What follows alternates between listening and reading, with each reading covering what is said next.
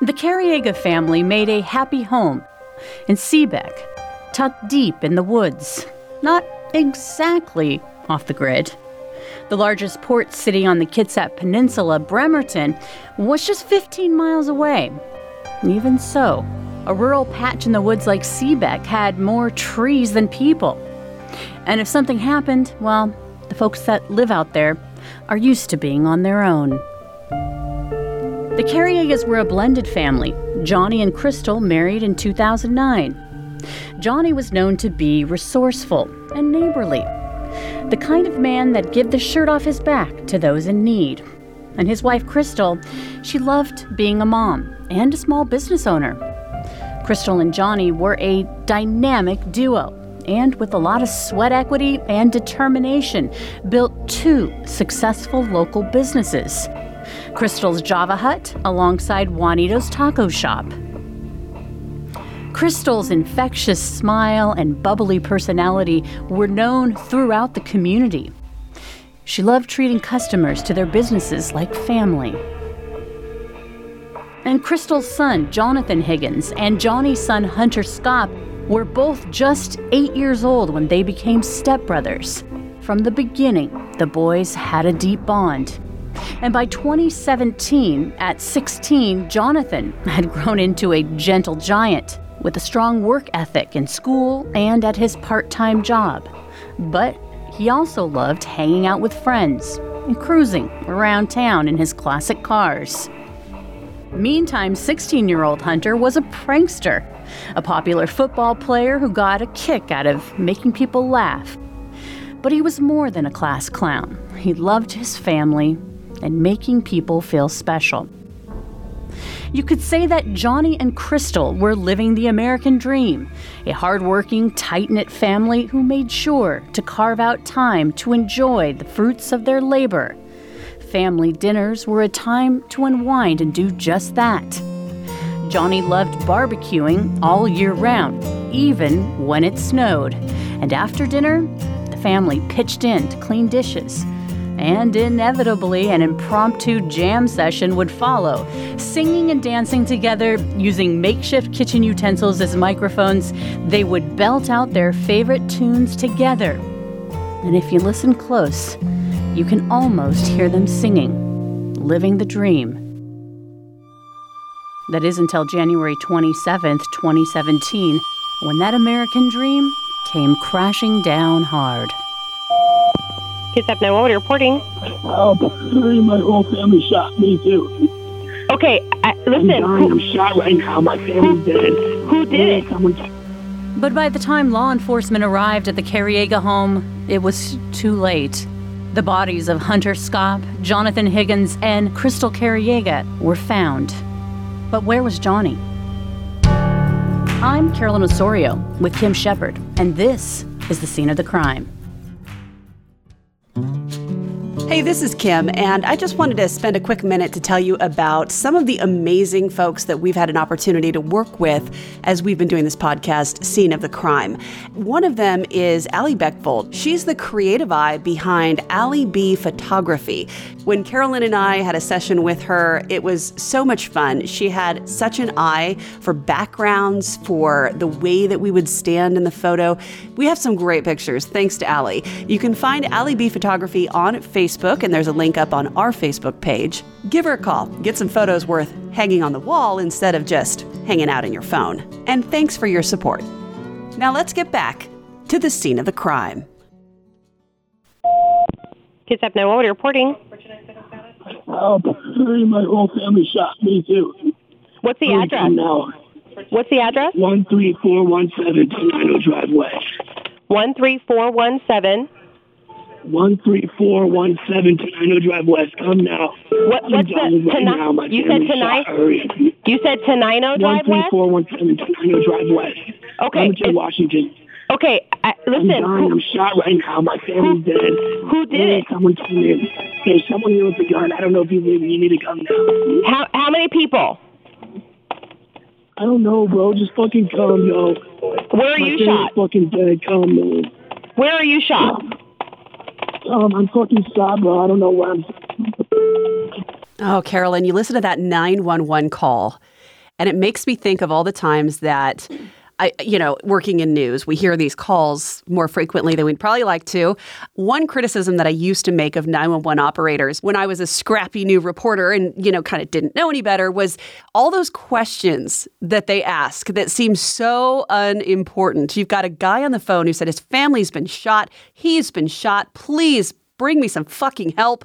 I mean, he's desperate. And she's there going, so who else is in the house with you? And what's your address again? I mean, it almost sounds ridiculous, but there's a reason behind it. And this is something it took me a few years to learn and to figure out. But the reason they ask all those questions is to keep the person on the line, to keep them talking.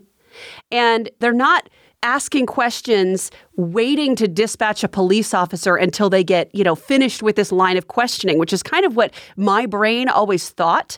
Mine too. When I was younger, it's like, why are you asking all these questions? Dispatch the police, dispatch the police. Yeah. They are dispatching the police. These 911 operators are so well trained. They will be on their computer, and you can hear her frantically typing away as she's answering this call. They'll be on their computer dispatching police electronically while they're asking the questions, while they're keeping that person on the line. And they'll continue typing in information. So as the officers are driving, rushing to this scene where there's been all these murders, they're getting more and more information that's popping up in their, dashboard computer so that when they arrive, they have as much information as possible so that they can be safe, so that they can help whoever needs help as quickly as possible. But I guess I wanted to make sure that's clear because I know for so long I had a misconception about those 911 calls. And I think it's important that you bring that up, and I'm glad that you did. The only thing, and I know you'll agree with me on this, is that Hunter had no idea of that.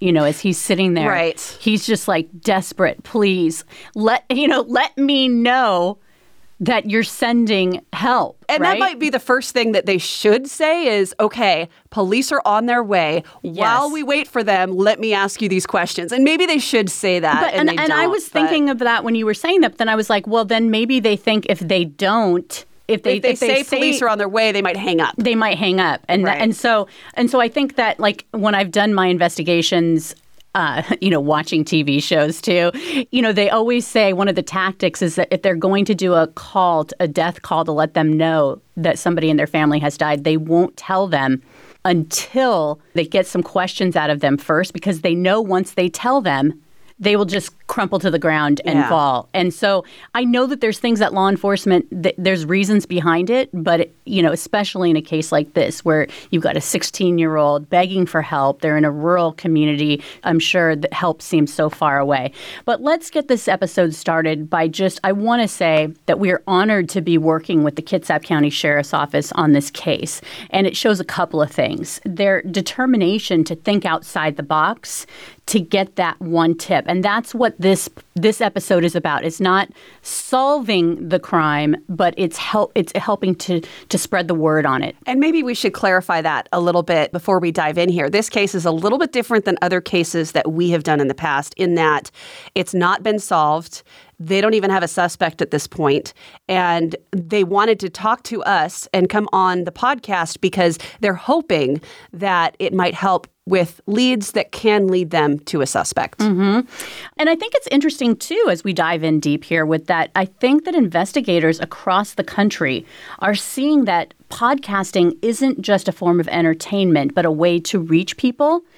And they trusted us to help tell the story of the Careagas because this is, as you said, a very active case. And Kim, this is also our first episode where we are hoping to actually help the victims' families by helping out law enforcement. And that's really, that's, our goal with all of these episodes. It's not always easy to do, especially when you have cases that are decades old. But really, the focus we hope in all these episodes is to not only understand, the criminal mind or why things happen, but also to help the families in any way that we can so their loved ones are not forgotten and the community remembers and maybe doesn't make the same mistakes again. That's right. And in one of the interviews with the Kitsap County command staff, he said it takes the public to be involved with keeping the public safety. And so we want to do our part here. Another bit of housekeeping before we get to the meat of the story is a special acknowledgement to Q13's David Rose for doing such an amazing job covering this case multiple times. He's the host of the Washington's Most Wanted, and we're going to use a cut from him later on in the episode. But let's get started. So as I mentioned, January 27th, 2017 was just another day for the Careaga family. John and Crystal, married in 2009, their blended family included the two brothers, Hunter Scott and Jonathan Higgins. And according to Lieutenant Van Giesen from the Kitsap County Sheriff's Office, he says the Careagas, they lived off the beaten path. Large parcels, heavily wooded, and many of the residential areas are dirt easements from the main road. And that's what it was like at the Tenino Drive West property. That's a dirt road that leads off of Gold Creek Road. And the Careaga residence is about a third of a mile up the hill as you wind up this dirt road to a secluded wooded lot where they had a double-wide manufactured home and a separate metal shed that had carports in it and also a living quarters. And then there was a separate outbuilding on the east side of the house. So it's a large lot. You don't have any neighbors that you can see, and it sits above Lake Tahuya. So on that night, there was that desperate 911 call. They didn't know who it was. It was just made from that residence. But really at this time, this isn't a sleepy town, but it is one that is not at all known for the type of violence being described by this caller at 11:28 on a Friday night. Kitsap 911 reporting. My whole family shot me too. What's the address? What's the address? 13417 Tenino Drive West. 13417. 13417 Tenino Drive West. Come now. What's the tonight? You said tonight. You said Tenino Drive West. 13417 Tenino Drive West. Okay. Washington. Okay, listen. I'm shot right now. My family's dead. Who did it? Someone came in. There's someone here with a gun. I don't know if you need to come now. How many people? I don't know, bro. Just fucking come, yo. So initially, the call from Hunter says that he had been shot and his whole family was killed and that there's somebody there with a gun. So obviously, they're concerned that this is still an ongoing, active situation. So the deputies formed up a team to go up to the residence together. It is amazing how quickly they actually got out to that property. I was curious about how many deputies got there as quickly as they did. As many as 5 police cars with their lights flashing, and at top speed, they got to that scene. But they did wait for others to get there, so they went together as a group, not knowing if the situation was still ongoing or not. And not knowing how to access or where exactly the house was located on this dirt road. Because you get on this dirt road, there's no street lights. It winds up this hill. The residences are very poorly marked. And, they have a situation where somebody says, I've been shot and my family's dead and they're still here. So that's kind of scary. That long, dark dirt road provides privacy to its owners, but could be a trap for law enforcement. And they're still looking to understand what's going on. It's a very active scene, at least from their mind of not knowing what's going on. And remember from our Christmas Carnage episode, yes, where they later learned that the shooters were in fact laying in wait, expecting the police to arrive and planned on shooting and murdering the officers when they got there. Yeah, and it's funny because hindsight, we always say that. It's like, now that we know what was going on, you're like, just get there, just help Hunter, please. But they don't know anything. They're walking in blind, and it's so dark out there. I actually grew up going summers down to my dad's place out in very near this area. And so it's like, I know how dark it is. I know these roads that, you don't even see these private driveways. It's like everything looks exactly the same. It looks like a hiking trail. Yeah. And then my dad would just turn, we're here, so it's kind of like that.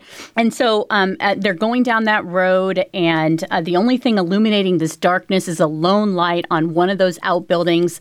The scene is eerily quiet. Is the suspect still there? So they get up to the house, and initially it's dark. However, there's one light on the garage that's in front of the house. That's that steel building with the carports that I described. Mm-hmm. That's out in front of the house. That's what they see as they approach. The house is completely dark. There's no noises or anything. The officers and deputies on scene originally see what they think is maybe a bonfire or campfire behind the house. But what they don't realize is that the fire's in the house. And then when they realize it is in the house, that's when aid had already been dispatched because of the nature of the call. But that's when fire responded to extinguish the flames that were visible on scene to the deputies. So I think they were really confused at first. You know, on these types of properties, although it was super late at night, it isn't uncommon to have these huge bonfires in what they call the back 40. And, you know, my dad had his 10 acres. He was building a house out there, and he was always burning something. But law enforcement, as Van Giesen said, quickly realized this wasn't a raging campfire. This was someone trying to destroy evidence. And first responders began battling the blaze and realized the significance of Hunter's call, begging law enforcement for help to that remote house just 15 minutes outside of Bremerton. And I'm sure that, you know, Hunter felt like it was a million miles away. Because as you know, we may get prank calls or false reports of things that aren't happening. And in this case, it was far from that. It was exactly what was happening. At first, the fire damage and smoke made it difficult in the beginning for detectives to fully comprehend the scale of the scene of the crime. Detectives didn't know how many people were in the house, and it took several hours for us to identify that Hunter was one of the deceased in the home, Crystal was one of the deceased in the home, and Jonathan. So Hunter's call, though, said his whole family was dead. And as they fully investigated the house and found the bodies of Hunter, Jonathan, and Crystal, the obvious question was, where was Johnny? Well, and did they know that Hunter was the one who made the call and he was the one who was dead on the scene? He said that they worked through the night and that by morning, they pretty much knew that it was the two boys and the mother. Because I was curious how long they were still looking for that person who made the 911 call. I think that they figured it out pretty soon. They probably didn't release it for a while, but I think that they knew that it was one of the boys. They probably didn't know who it was or which one it was. Right. But what they didn't know was, where's Johnny? With us establishing that John Careaga lived at the house and that a truck was missing, we initially didn't know if he was another victim or if he was responsible for the deaths of the family. So by morning, you know, the hunt was on to find John. To their knowledge, he didn't have a criminal history. And I have to point out the similarities between this case and the bunker story. Yes. So similar. Mm-hmm. I mean, in the bunker story, we had Peter Keller, who murdered his wife and his daughter, lit their house on fire, and then disappeared. And when the cops showed up, they found the house fire. They had to call the firefighters in. They put out the flames. Then the police went inside and discovered the victims. And we find out in the end it was the husband who killed them. So this is all sounding very familiar. Well, and I think that, you know, the community started thinking, you know, because you know small towns, we've talked about small towns too. And so the word was spreading that this horrible tragedy happened. Where's John? You know, I'm sure police, although they're not passing judgment. Yeah, he's looking pretty good for this. Like, there were just no indications even early on that this was anything other than a loving family. And they said the same about the Keller family. Yes, exactly. So they were looking for John. To their knowledge, he didn't have a criminal history. There hadn't been any history of calls to that house. And what they knew about the family was that they were beloved in the community. Well, Juanito's Taco Shop and Crystal's Espresso Stand, they're a family-run business, very popular on a main busy stretch of Kitsap Way inside the city of Bremerton. It was always busy. They did authentic Mexican tacos like you'd find in San Diego at, you know, the hundreds of taco stands down there. It's making my mouth water thinking about it. They were very popular. It was very clear early on that they were highly respected and loved in the community. Can I just point out really quick that authentic tacos come from Mexico, not San Diego? But go on. Well, you know what? The thing is that they were beloved in the community. Yeah. There's even video footage in my research that I saw of them having this feed, I think, for the homeless, and just really active and involved in the community. But because it's a small rural town, the community was terrified. Was the killer still out there? Detectives continued to process the house, which was an extensive scene because it's an entire residence, and we had 3 murder victims there. A lot of physical evidence, a lot of damage from the fire. And so a lot of time was spent at the Tenino Drive West area, checking with neighbors, putting the information out about Johnny and his truck, and trying to figure out exactly where it was. That was the focus of the first 24 hours. An agonizing 2 days passed before they would find the answer to that question on Sunday. They found not only Johnny's truck torched at a tree farm near his home, Johnny's body was inside. He'd been shot, his body horribly burned. About noon, 1 o'clock, when his truck was found burned on the tree farm on Dewata-Holly Road. And what we learned through our investigation was that the day before, a caretaker had checked the property, middle of the day, and the truck was not there. So we know that Johnny was not killed and his truck was not set on fire and burned on Saturday before the caretaker had checked the property, because it wasn't there on Saturday. So that's one of the timelines that we're trying to fill, is where was Johnny and where was Johnny's truck between 11:30 on Friday night and when it was found Sunday on the tree farm. So they believe that the truck was set on fire there at the tree farm where it sat. Do they know where he was killed or when he was killed, or was it hard to tell because of the fire? They haven't released that, and I don't know.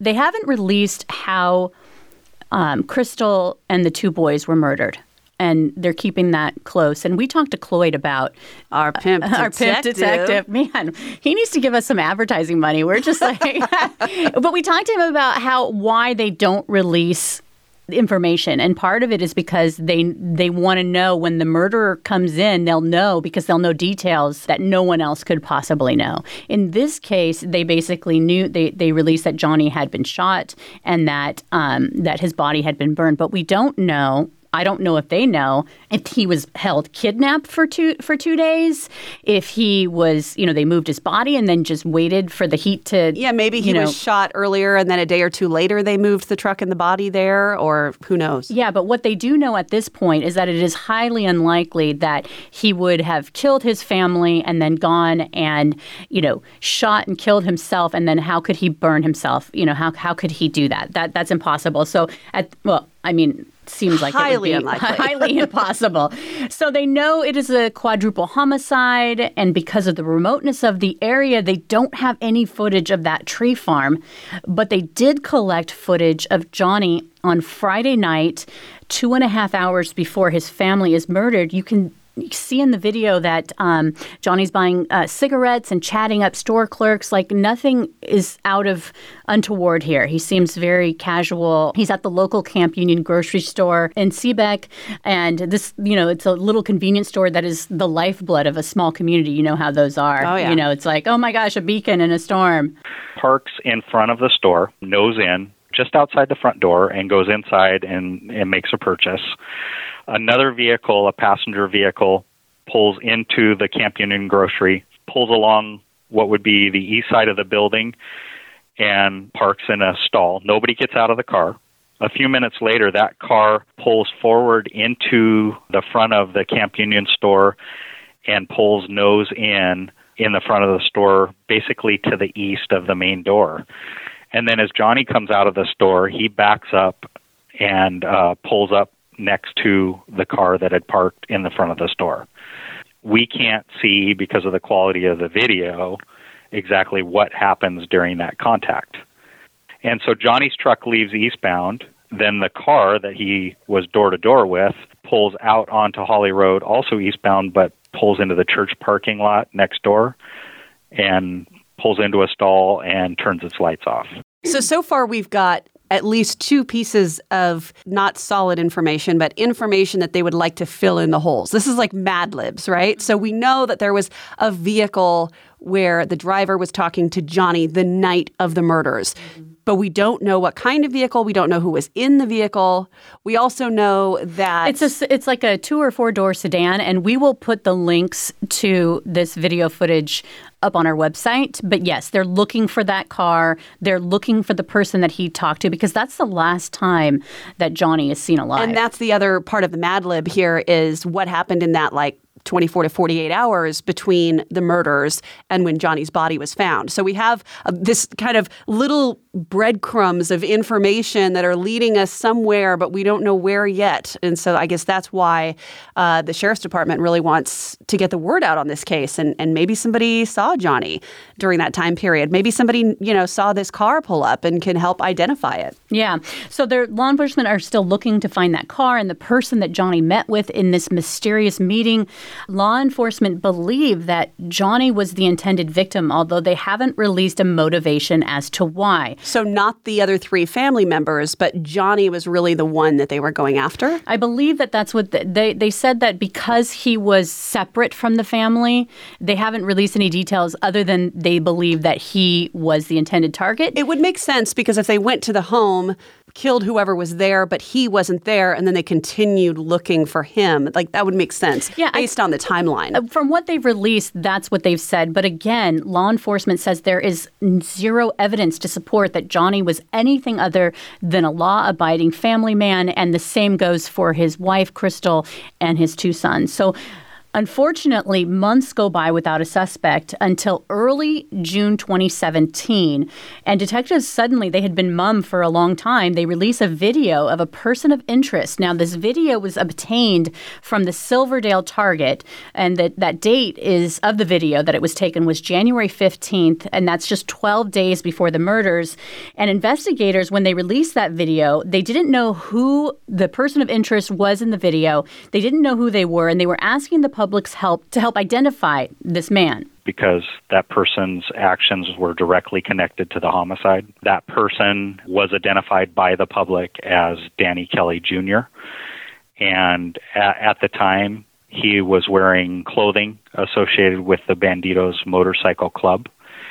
And we know in investigating Mr. Kelly of his close association and membership within the Banditos Motorcycle Club. Okay, we got to talk about the Banditos. But first, I have one more question, and that is, how did they identify somebody from Target weeks earlier as being connected with the crime? That's the thing about this case that's so maddening. And I know that law enforcement feels probably the same way. They can only release certain details. So they haven't said how they know this person is connected. They just believe they are. Yeah, and that there is a connection between Danny and Johnny, that they knew each other.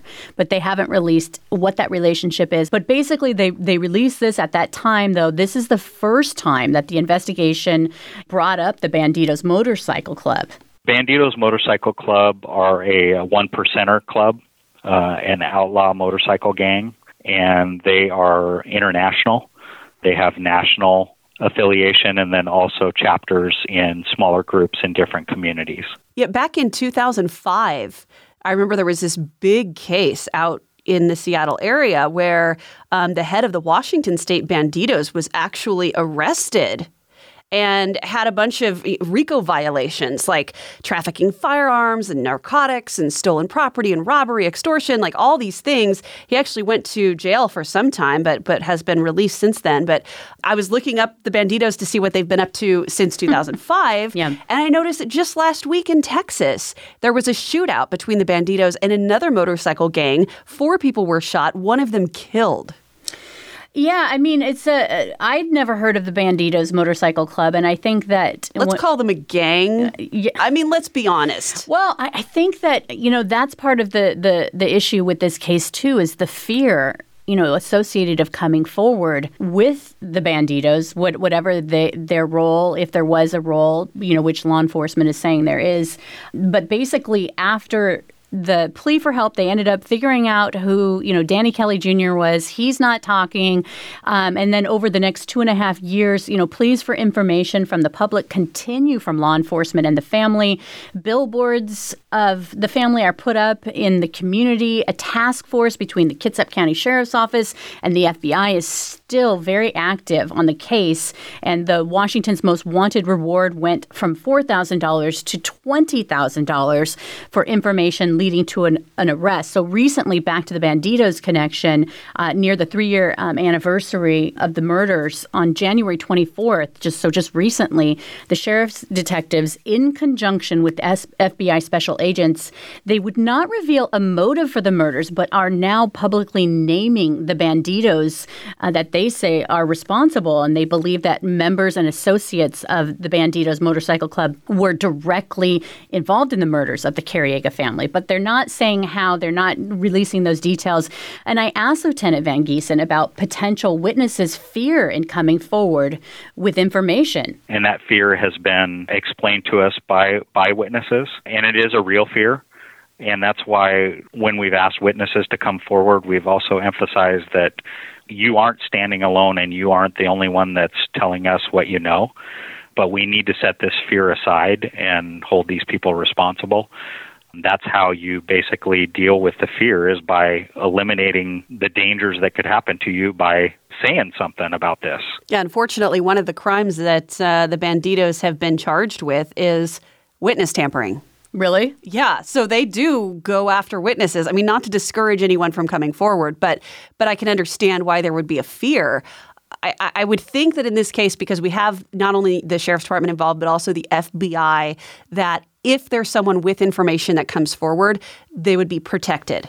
Yeah, I would hope so. I mean, and well protected. They'd have to give a pretty big carrot, to well, the cash isn't too bad. Well, $20,000. Yeah. I mean, okay. So according to law enforcement, Danny Kelly Jr., the person of interest on that target videotape, is still a person of interest, as well as associates of Mr. Kelly, who they say have provided false or misleading statements to investigators, particularly regarding where Johnny's truck and body were found. Witnesses have come forward that saw Johnny's truck and several other vehicles outside the tree farm gate prior to it being burned up and his body being found. So there were additional people and additional vehicles at the tree farm before Johnny's truck and body were found. So we know that that wasn't one person's act. That was several people that were present when that happened. So during the course of my research, I read that there was a latex glove that was found near Johnny's burnt-out truck on that tree farm. Lieutenant Van Giesen wouldn't confirm if this was one of the evidentiary breadcrumbs that led them to believe that this wasn't a random killing of Johnny and his family. What we do know is that the killers didn't act alone, that it was a well-thought-out, methodical, and complexly executed murder. So I also asked Lieutenant Van Giesen about Johnny's alleged relationship with the person of interest, Danny Kelly Jr. Well, we know there was a previous relationship. What that relationship looked like, we don't know. Because he hasn't been forthcoming, Danny Kelly. Right. When we've contacted him, he has not cooperated. So there's an interesting detail, Kim. At the crime scene, at their home, some marijuana plants and a large amount of cash were found. Court records say that more than $50,000 was found in a safe under the master bedroom bed, and that $7,000 was found in a bank bag and a dresser, and then 33 mature marijuana plants were found in a garage with 10 grow lights. That's a lot of cash on hand, even though it was very busy for a small business, it sounds like. You're right that a small business of that size wouldn't support that kind of income unless you're keeping your money over a long period of time. And also the size of the marijuana grow that was found on the property wouldn't support that unless you're storing your money over a large period of time. So exactly what role that $50,000 and that $7,000 plays is still to be determined. But it's definitely one of the things that we are looking at. And again, I want to make it very clear, the Careagas were in compliance with marijuana grow laws, and it isn't a crime to have a lot of money at home, but it is important in the investigation that these items were left untouched by the killers. I was just thinking to have cash in many different places throughout the home that remained there that wasn't taken. That's pretty surprising. Well, and I think that, the safe, I think, was under the bed. Right, but the money bag was in a drawer. And so it just if really they were looking for cash, that would be easy to find. And this wasn't a robbery. I mean, obviously that would be the first thing that they would have spent the time to look for that. To look for that. Yeah, it's kind of low-hanging fruit. Now, Kim, this was actually really difficult. I reached out to Hunter's mom, Carly Scott, and I will tell you, it was one of the most conflicting phone calls I've made when requesting an interview. You know, as reporters, you know, we make these calls to try to get people to talk. We make many uncomfortable phone calls. Yeah, to try to get people. But I mean, as a mom, and my family was around me when I made the call because I reached out to her via Facebook Messenger, and she got back and said call. And I had already decided, like, I was not going to try to, I just wasn't going to try Talk to sell her into this. it. Yeah, I had no desire to do that. And, you know, she considered being a part of the podcast, but decided to send a statement instead. And I'm going to read it for you now. It's, quote, "I've decided not to take part in an interview. This case has been a living nightmare to our family and friends and will continue to be. I know there are people holding answers to the investigation. I hope and pray my son's 911 call will be answered. I beg for individuals with information to come forward and do what's right. Hunter was a bright, fun-loving child who is missed beyond comprehension. I don't mind if you share these words." I was grateful that she sent us that, but I wanted you to hear her voice. And as I mentioned in the beginning, Q13's David Rose has done an amazing job reporting on this case. He talked with Hunter's mom in an interview, and I wanted you to hear her voice. I can't listen to it because my last words that my son said to me was, "I love you." And I can't hear the distress in my son's voice. I just need somebody to come forward. I find it so touching, telling, important that in her statement to us, she said, "I'm still hoping that Hunter's 911 call will be answered." Because even though all the first responders showed up as quickly as they did, firefighters, EMS, law enforcement, everybody was there trying to do their best. Because there's been no resolution, there's been no suspect identified, there's been no charges filed, she still doesn't feel that his call has been answered. You know, it hasn't been answered, but what's really incredible about Hunter, and, you know, and Jonathan, I'm sure, was an amazing kid too, but we're talking about him specifically because he made that call. And because he was able to make that call, and you know, because the fire was raging or was going when they arrived, and more evidence would have been destroyed. And so although at this point Hunter's call has not been answered in terms of getting justice for the victims and their families, you know, Hunter making that call, getting them to that scene, putting out that fire, you know, they have gotten a lot of evidence from that scene that hopefully they'll be able to use, you know, later on at some point. But back to Hunter's mom, you know, the keen in her voice is unbearable. And it is for the victims' families that the Kitsap County Sheriff's Office says they keep working this case. The surviving family members have been suffering for 3 years, and the investigators feel that. We're motivated and want to seek justice for them and for the rest of the community because they deserve answers. We may never know the why, but the family deserves their day in court. The family deserves to see some conclusion to this, and most importantly, they need to see people that were responsible held responsible. Hopefully, you know, this podcast will help spread the word. There's been so many, you know, and this is where media does a great job when they are able to get the word out. All of the coverage that this quadruple homicide has garnered, you know, has helped in this case. I mean, I feel good about being a part of that. And so we will have all of the information that you need on our website, the task force, where you can contact them. I also hope that people will share this story, this podcast, with family and friends across the country, because the Banditos are, as we heard, an international biker gang. But we know for a fact that the Washington State Club and the club that is in Texas have strong ties. So it could even be that someone in another state might have some information that can somehow illuminate what happened in the case here in Washington. So I really hope that people will hear this and share it as much as possible, because the more people that hear it, the more likely it's going to land in the right ears that might have that little piece of information that's going to break it all open. Yeah. Another tragedy to befall that family, as if the quadruple homicide didn't already rock the family to its knees. One of Johnny's other sons, in an unrelated car accident that had nothing to do with this case, a year after the murders, 20-year-old Joseph Careaga, he was a passenger in a car when the person he was driving with crashed at an accident at a high rate of speed. And one of the things I want to give Joseph kind of the last word in the podcast, at the Careaga's funeral, Johnny's son Joseph said this about his dad, quote, "My dad was my hero. There wasn't ever a problem he couldn't fix. He taught me everything I know, from working on cars to opening doors for ladies." And I just think that it's such a tragedy.